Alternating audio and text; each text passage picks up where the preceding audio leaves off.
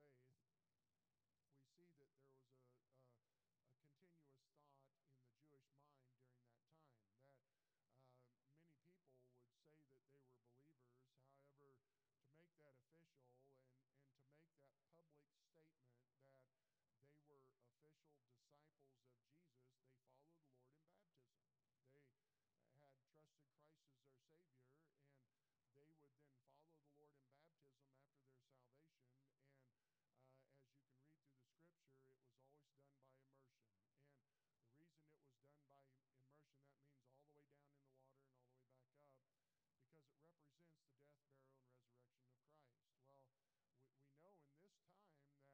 they were believers.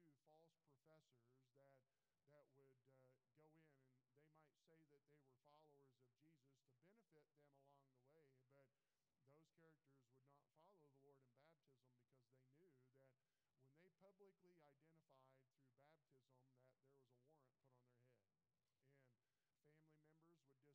by immersion, that means all the way down in the water and all the way back up, because it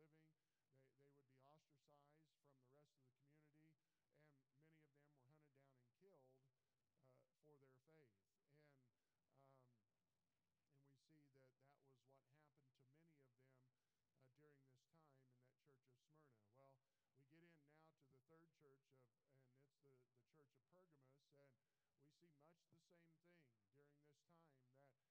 Well, we know in this time that there were very few false professors that would go in, and they might say that they were followers of Jesus to benefit them along the way, but those characters would not follow the Lord in baptism because they knew that when they publicly identified through baptism that there was a warrant put on their head, and family members would disown them. They would many times lose their homes. They would lose their jobs, their way of living. They would be ostracized from the rest of the community, and many of them were hunted down and killed for their faith. And we see that that was what happened to many of them during this time in that church of Smyrna. Well, we get in now to the third church and it's the church of Pergamos, and we see much the same thing during this time, that when one trusted Christ and followed the Lord in baptism, then they were telling people that we are a strict follower of Jesus. We're not including anything else in that. We are just the follower of Jesus. And I'd like to read some history on Pergamos. I don't know if this interests you or not, but it does me. So, and I'm the one preaching, so you just have to bear with me, all right? But anybody here seen the Mediterranean? Anyone here seen the Mediterranean? I heard it's beautiful. I've seen pictures of it from Italy also, and my father-in-law was in the Navy, and he was able to. He spent most of his 4 years in the Mediterranean, and told me all about it in Greece, and we have a supporting missionary, the Maetas, who are in Italy. I'd love to fly over there and see them, but I just don't want to do it in coach, because I think by the time I was in that plane for 10 or 12 hours, I won't walk for about 3 days. So when you guys feel led to buy me that G5 Gulfstream, it's about $66 million. I'll be happy to take that off your hands, and you can fly me to Italy. I'm really teasing. I'm not asking for that, all right? But I'm just teasing. Justin could fly me. There it is. I know exactly. So, but see where my mind goes? My wife left. I'm unleashed again. I don't know where she went, but she's not here now.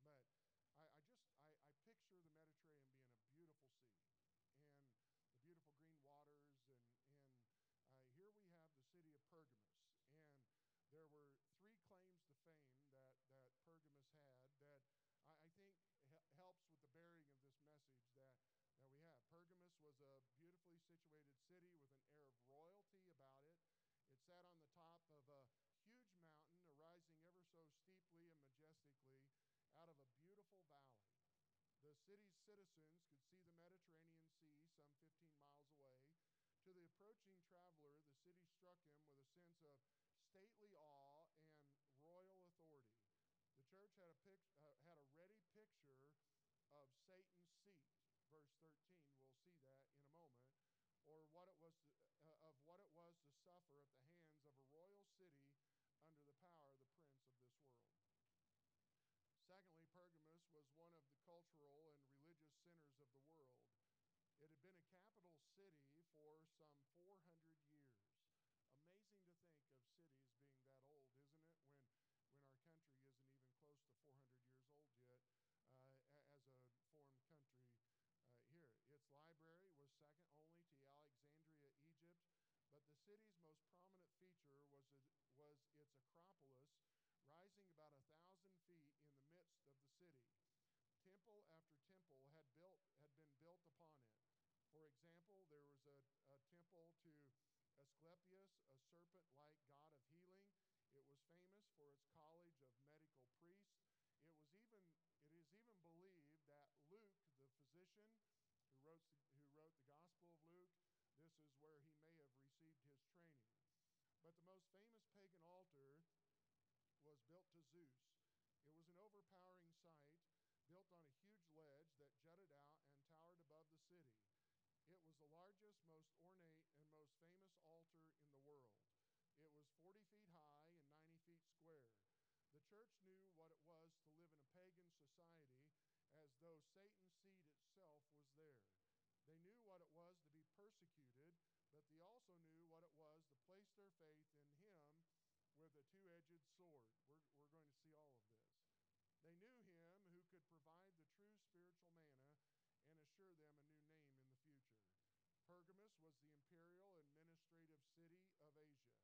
As such, it was the first city in Asia to openly support imperial worship. That is, the worship of the state and its leader. Does that sound familiar to any of you who studied out World War II? Japan was much the same. And they were what we would consider an imperial cult, where the imperial was a god, and so that's why kamikaze pilots were willing to give up their lives so quickly and easily, because they thought that would promise them heaven in doing so.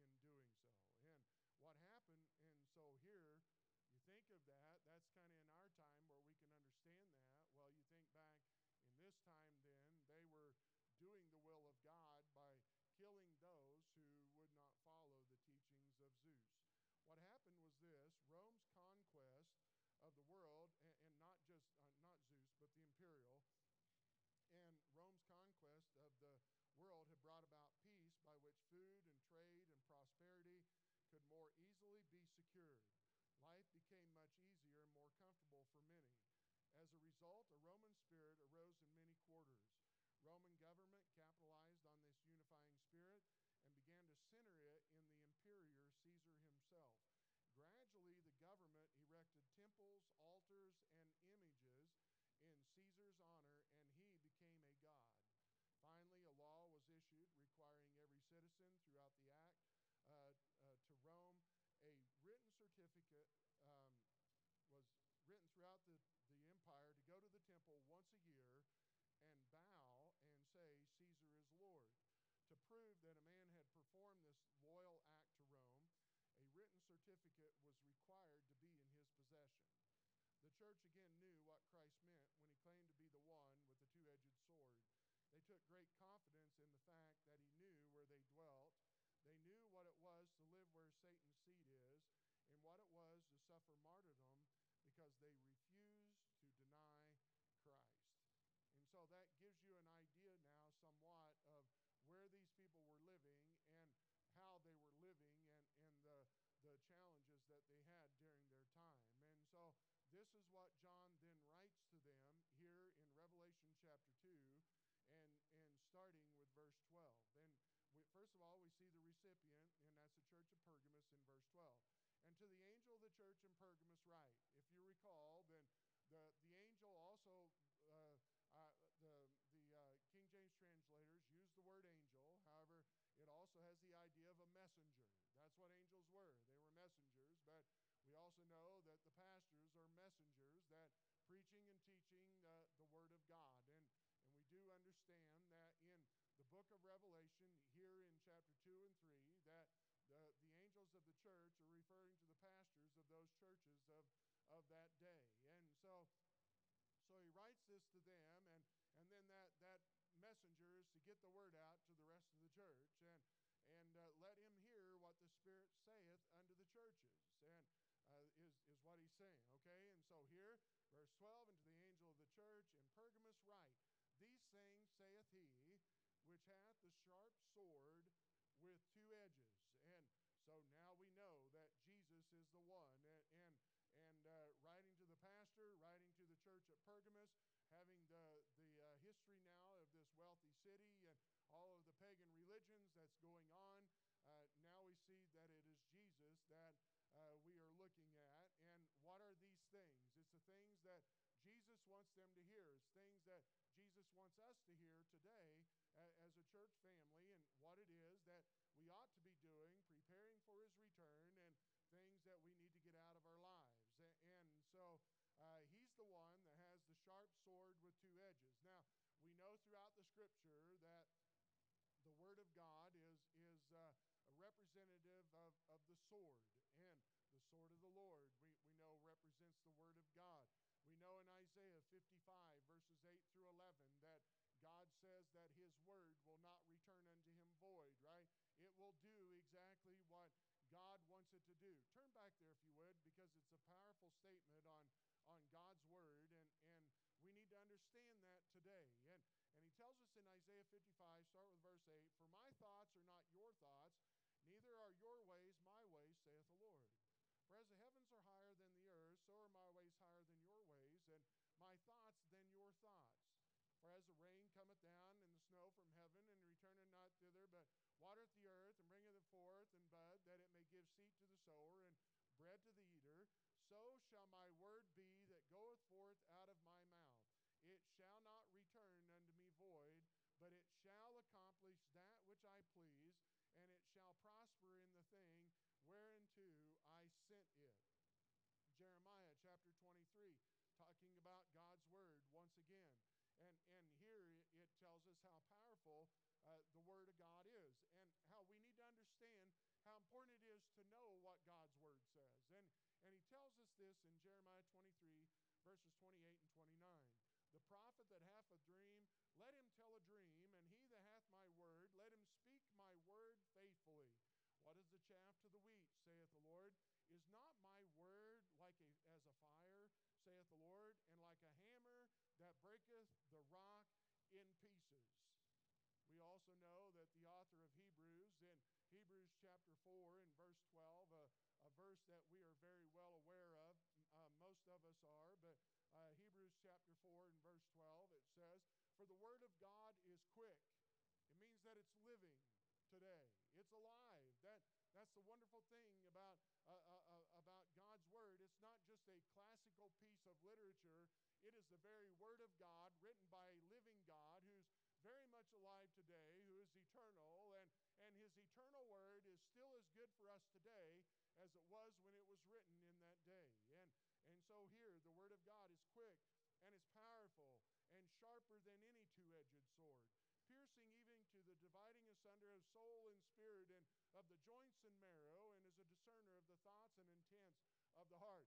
God can take His Word and infiltrate into the very deepest aspects of our lives, of who we truly are in our soul and our spirit, and in the depths of our emotions, and in the very depth of our character of who we are. And it's there that God can take His Word and in the very joints and marrows of our bone, and cut the things out that needs to be cut out, and heal the tumors of sin, and get all of that out of our lives, and bring us back to where we need to be with Him. And that's the Word of God. And so here He is telling them that, and we know that in John 1, verse 1, "In the beginning was the Word, and the Word was with God, and the Word was God." And there we also know then that Jesus is the Word. Jesus prayed in John 17, and in the last part, in John 17, verse 17, praying to God the Father to protect His disciples of that day, but also to protect those who were to believe later, and that's us that He's praying for. And He says, "Sanctify them through thy truth is thy word." And so we know that through Jesus that He sanctifies us. Through Jesus, He's a representation of the very Word of God. And so here He's encouraging them, and He's telling them that this church that is dealing with some very severe persecution at this time, and He's encouraging them, and He's the one saying this, and He says, "You need to remember that I'm the one that's a sharp sword, and His sharp sword is the very spoken words of our Savior." How powerful is it to know that when that great tribulation comes, and we'll have 3.5 years of the world will have 3.5 years of relatively peaceful time, but those who know Christ will not be here. We will be raptured out of here. We will be gone, and thank the Lord for that. Those that have not trusted Christ as their Savior, then they are going to go through what is called the tribulation, and that last 3.5 years, things are really going to get rough, and the day of Jacob's trouble, or it's also called the Great Tribulation, and in the last 3.5 years, things are going to get very wicked during those times, and people are going to be dying, and those who do not take the mark of the beast look, I've heard all kinds of stuff about taking the mark of the beast in this day and age, and you know, with the crazy virus that was out there, and taking the vaccine is the mark of the beast. No, it's not. No, it's not.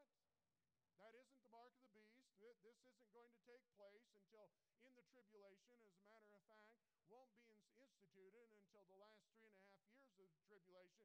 We're not in that yet, okay? We're bad off right now, and our society is in a bad way, but we're not anything close to what it's going to be during the Great Tribulation. And so don't walk around in fear and thinking those things right now. What you need to be doing is walking around in courage and knowing that if you have placed your faith in the saving work of Jesus, and what is that? His death, his burial, and his resurrection. He died on the cross for your sins. He showed us that he was dead by being buried in that tomb. He also showed us that he was God and that it was accepted by God to be the perfect sacrifice for the sins of all the world when he rose from the dead on his own and had power over death. And then he says, anyone who will call upon him and trust him as their Savior, you will have eternal life. Oh, how we want to say that, well, you got to have all these do's and don'ts in your life before you can be saved. No, it doesn't. All you need to do is realize how bad off you are in your sin, and you are a sinner just like the rest of us. Don't walk around your arrogance thinking that you are better than everybody else and that you don't need Jesus. You need Jesus just like we do.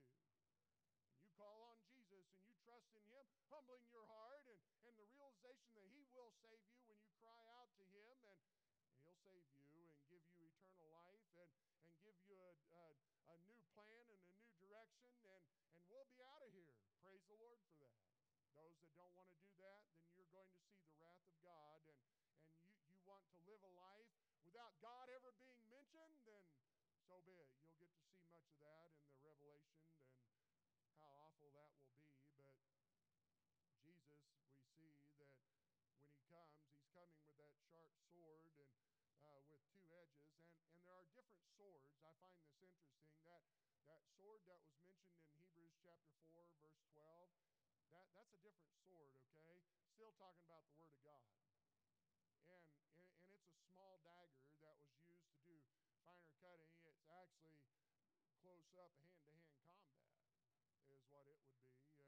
And this one is a sword that's a big, long sword. I need to get some of those, you know. I don't know is that legal? You know, I'll get your attention, I guarantee if I go whoosh, you know. But that's what it was. It was a very large sword, and this was the kind of sword that you saw when they went into battle and they were facing off with each other, and they had to hold on to that thing with two hands, and they're battling, and you can picture the kind of battle that would be. I mean, face to face, and the bloody combat, and the wounding, and the slaughter that all of that was taking on. And here we are. He's writing this to a group of believers, probably a smaller group of believers that are having to hide and meet at night and meet in secret places to worship their God, and knowing that when they went out that there's a possibility that you may not see your brother in Christ again because they may lose their life that day, or you may lose your whole family or lose everything that you have along the way. And Jesus goes and he tells them, you need to be listening to me. I'm the one that's coming, and I'm the one with that sword that's double-edged and will fight the battle. And so what does he say? Well, we go into this, and how powerful is this? We just see his exhortation to them and shows us who he is, the commendation. He says, I know thy works. This word know, there's several New Testament words for the word know, and this one has the idea that he knows everything about it, to know absolutely. What is it that he knows? He said, I know your works. Look, guys, I know what you're doing for God, and I know the persecution that's there, and I know what you're doing. Can I tell you that that God is looking down here upon us, and the Holy Spirit of God is ministering in the hearts of the believers today, and He's knocking on your heart today. If you don't know Him as your Savior, He's knocking on your heart today and telling you that, hey, today is the day of salvation. Today is the day that you need to trust me as your Savior. And He knows, and what's great about it is He knows what we're doing today. He knows our hearts. He knows that we're here to worship Him and to praise Him and to love Him and to tell others about Jesus. And He understands when we fail, and He understands when we're disappointed and disillusioned about things around us. But He knows our works, and He knows everything that you're doing right now. That's good. I'm glad for that. I mean, I'm glad that first of all, it helps hold me accountable knowing that God's watching everything I'm doing. But it also gives me courage knowing that He's watching what I'm doing. And He knows my heart, and He knows what we want to do, and He knows how we want to live, and so He's going to be helping us along the way. And so He's encouraging them. I know thy works, and I know where you dwellest. I know where thou dwellest, and I know where you reside. He knows right where you are today. Every one of us today. You do not need to think that you are alone. You do not need to think that you are by yourself. You are not. He knows you. He knows everything about you. I love what He said over in Matthew chapter 10. We'll be there a couple of times, so you can keep your finger over there once you get there if you want to follow me. But in Matthew 10, and He tells us this in verse 29 through 31. Are not two sparrows sold for a farthing, and one of them shall fall on the ground without your Father? But the very hairs of your head are all numbered. Fear ye not, therefore, ye are of more value than many sparrows. Isn't that good to know how much God loves you and knows? He says, I know everything about the sparrows. And if I know everything about the sparrows, do you not think that I know everything about you today? He said, I even know how many hair are upon your head. He knows everything that's going on. He knows your sadnesses. He knows your insecurities. He knows your grief. He knows your fear. He knows your anxiety. He knows your depression. He knows your anger. He knows your bitterness. He knows everything about you today. He's telling them the same and showing them that He truly does care. Look, I mentioned this last week, and I'll mention it again today, that look, if there is somebody here sitting here and you think that you are all alone and that nobody cares, you're wrong. You're being deceived by your own mind, and you're being deceived by the devil into thinking that you are by yourself. No, you're not. No, you're not. First of all, Jesus loves you. He loves you so much that He died on the cross to give you eternal life. And so call on Him to be your Savior. And if you say, yes, I have done that, then realize you're not alone. He's with you wherever you go. John 14, 15, 16, He gave you the Comforter. And that Comforter is the Holy Spirit of God, who's just like Jesus. And He'll indwell in your life and be there forever. And on top of that, He's given you a loving church family that will do everything they can to help you and be a blessing to you. And so don't walk around in that selfishness and thinking that you are by yourself. You are not. And Jesus said here, He wanted them to know that, look, I know where you are. I know where you dwell.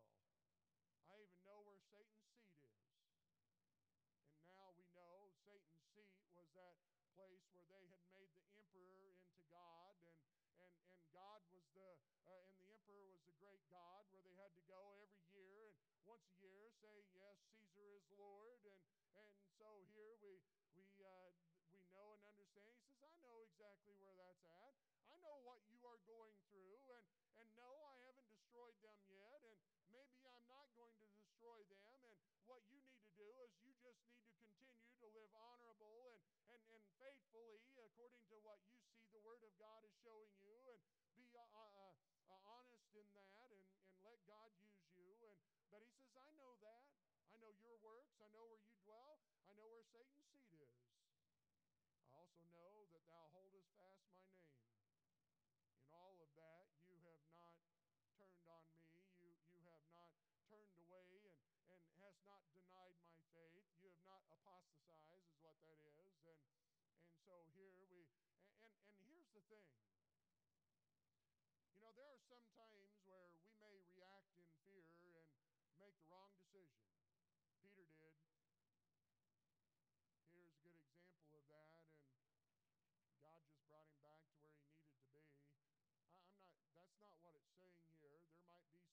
moments in our life where later on we should have, we know and realize, you know what, I should have said something. I should have done something at that point, and I didn't do it.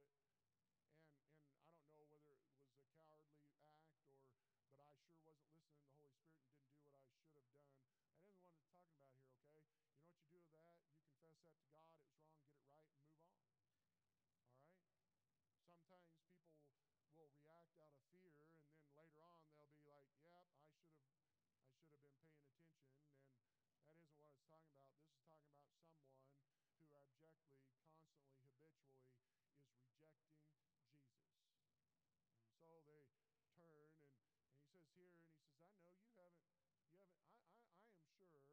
and he says here, and he says, I know you haven't,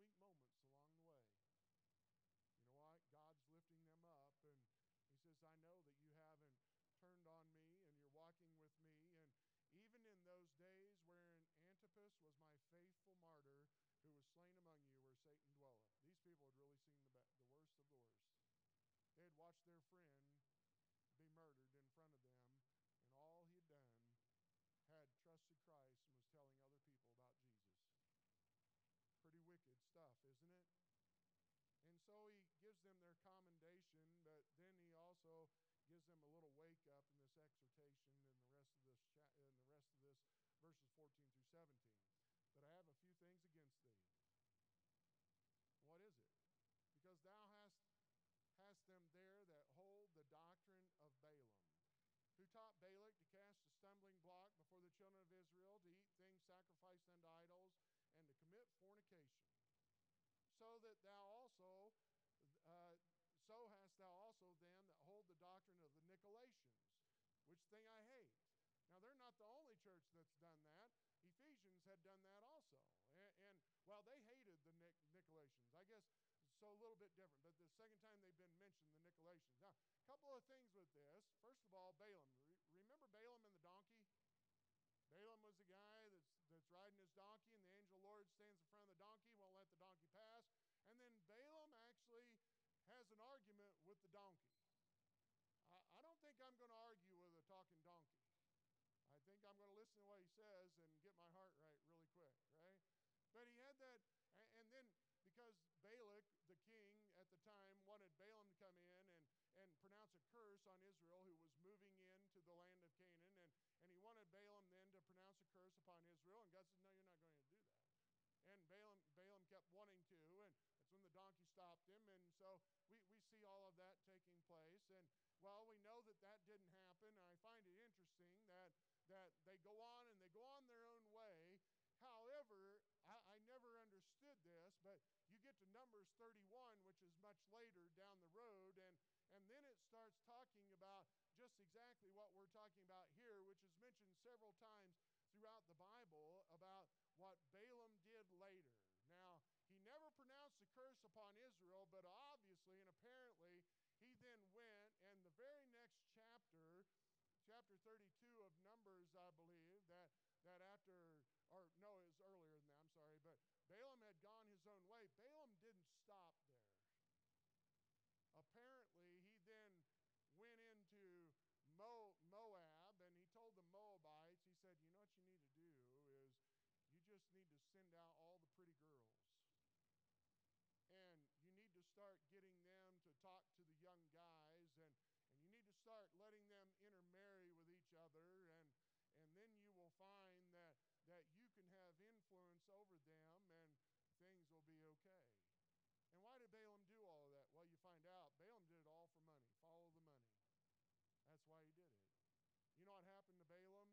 He was sitting in one of those cities when they came into the land of Canaan with Joshua, and Joshua and his crew killed him. But here we see that's what it's happening here.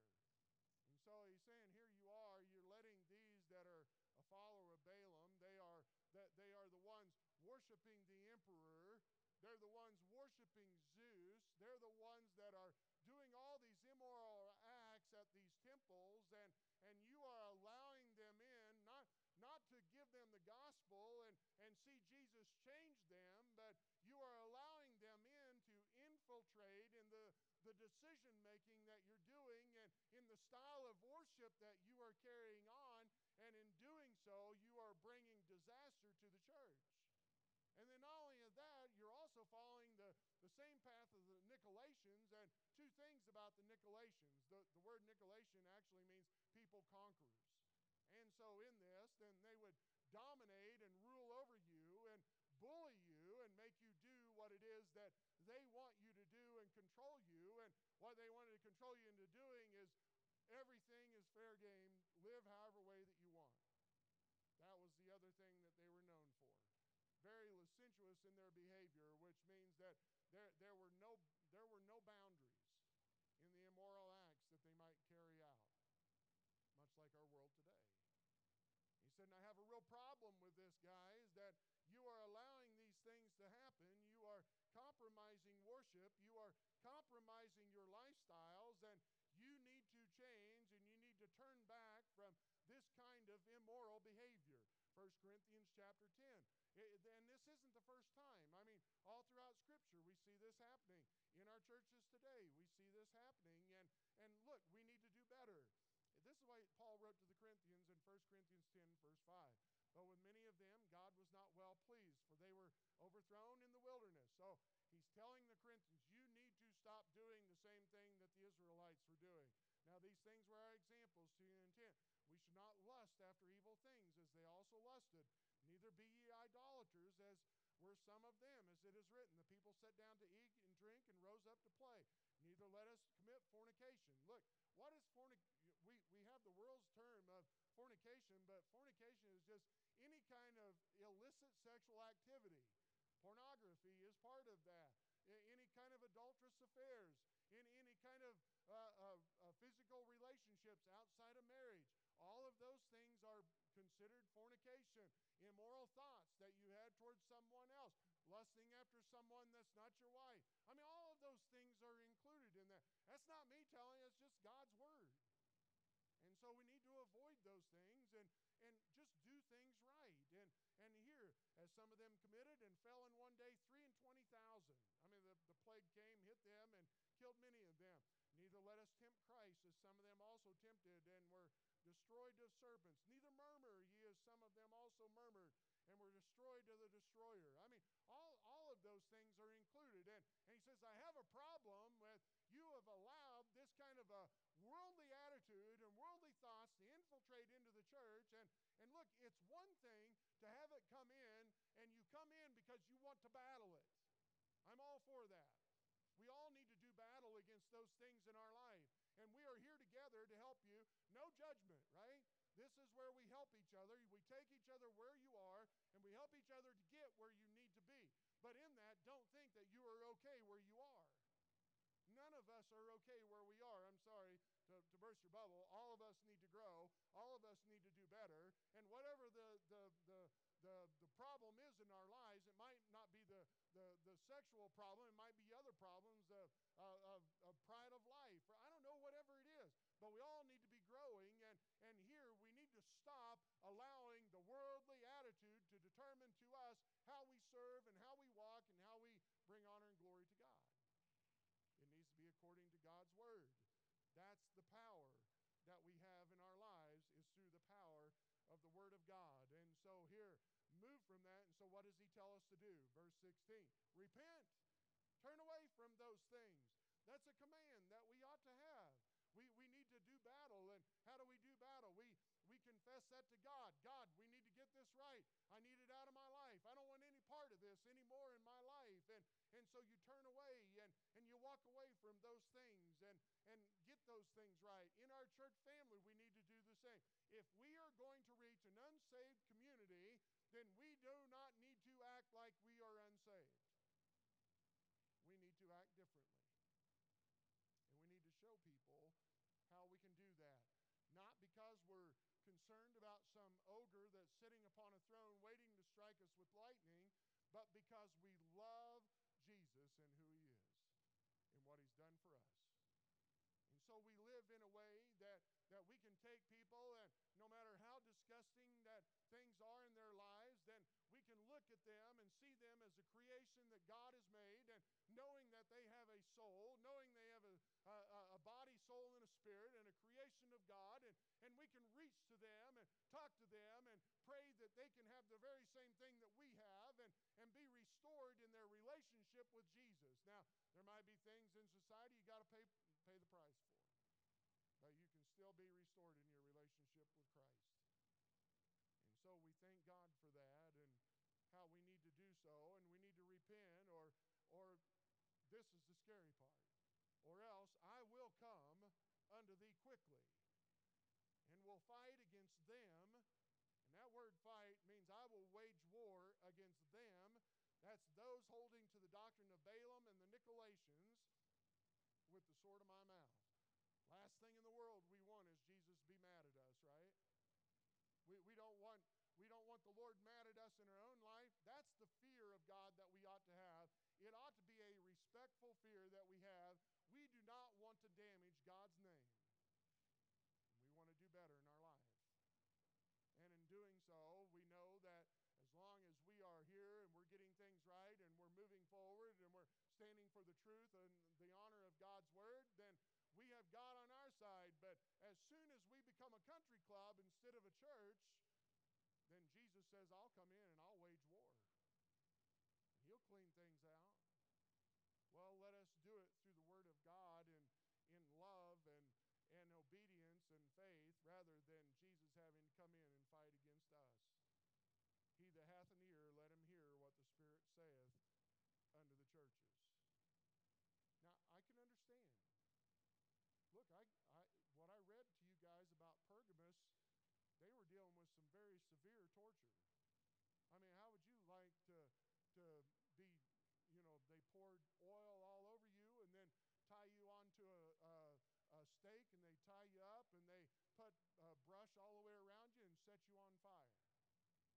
That's how they killed their pastor, Polycarp. I mean, I can understand how vicious this would be, and I could understand how, hey, you know what, we could just be a little easier here and compromise on this or that, and maybe they'll leave us alone.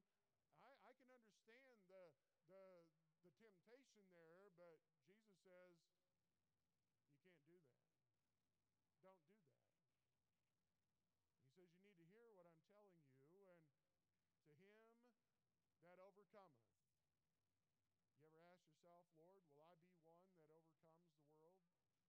Will I be one that will stand faithful? Well, let me tell you the ones that will be the overcomers. 1 John 5:5. Who is he that overcometh the world? But he that believeth that Jesus is the Son of God. Look, if you know Christ is your Savior, walk faithfully with Him. God will give you the grace to deal with whatever the issues and the challenges may be of the day. God will give you the power to say no to those things that you should and say yes to those things that you should. And so He says that to him that overcometh will I give to eat of the hidden manna. I'm not sure what all of this He's referring to. I kind of think maybe it's the Last Supper that we will have when we all celebrate together as believers in heaven. It talks about the Lamb's Supper and tells us that we'll all be involved in that. And I don't know if maybe that is what it's talking about here, but whatever it's going to be special. And I think about the preciousness of that time that we will have with Him. And I will give to eat of the hidden manna, and will give him a white stone. Something interesting about the white stone in judgment, in the Judges, when you went in front of a judge, if you were deemed and found guilty, they would hand you a black stone. That didn't mean that meant some bad things were coming. And you were judged and you were guilty. If you were acquitted of it, you were given a white stone, saying that you had been acquitted. You know what? That day that you called on Jesus to be your Savior, placing your faith not in any work that you have done, but your faith totally and wholly upon the saving work of Jesus Christ, you know what He did at that very moment? It's just as good as has already been done. He handed you a white stone and said, your sins have been acquitted. How good is that? And it tells us that we'll get a special one, and it'll have a name written upon it. And that name will be, because it says that a new name written which no man knoweth, saving he that receiveth it. It may be a new name of God that will show that we're able to call him something special when we get there. It might be a special name that he has given to us, that we will have a new name when we get into glory that will represent our new body that we have. I don't know. You know what? It'll be special, and it'll be worth it. And so what do we do today? I mean, we're not challenged like this yet. We're not challenged to the point of possibly losing our lives. Now, you might be if you were to ever visit some other countries and tell them that you're a born-again believer and you're a disciple of Christ, then you might be challenged with your life there. But here we're not yet. But we are challenged by some things. We're challenged by the worldliness of the world coming and moving into our church family and start dictating to us things that we ought to do, and we have to guard against that. We need to guard against the worldly living that is so prevalent today, and we think that, oh, we can compromise a little bit here in our lives and a little bit over here in our lives, and it'll be okay. And you know what you find? It just starts taking chunks of your life, you know, and you'll find that pretty soon that is pretty much dominating your life, even as a born-again believer. And so what do we do? Well, let's stand. Let's be faithful to the Word of God. Let us listen to the still small voice of the Holy Spirit, who is telling us whether something is right or whether it's wrong. And we do according to what His Word and the Holy Spirit is leading us to do. And we find God to bless us. And then if the day comes when our lives are challenged, we'll understand what it means to be an overcomer. Oh, how He wanted this church to stand up and be godly and set apart, used for His ministry, the same that He wants for us today. Let us stand up. Let us be set apart. And let us have God use us greatly to make a difference in a lost world and in a lost community. Let's tell them about Jesus. Let's show them who Jesus is.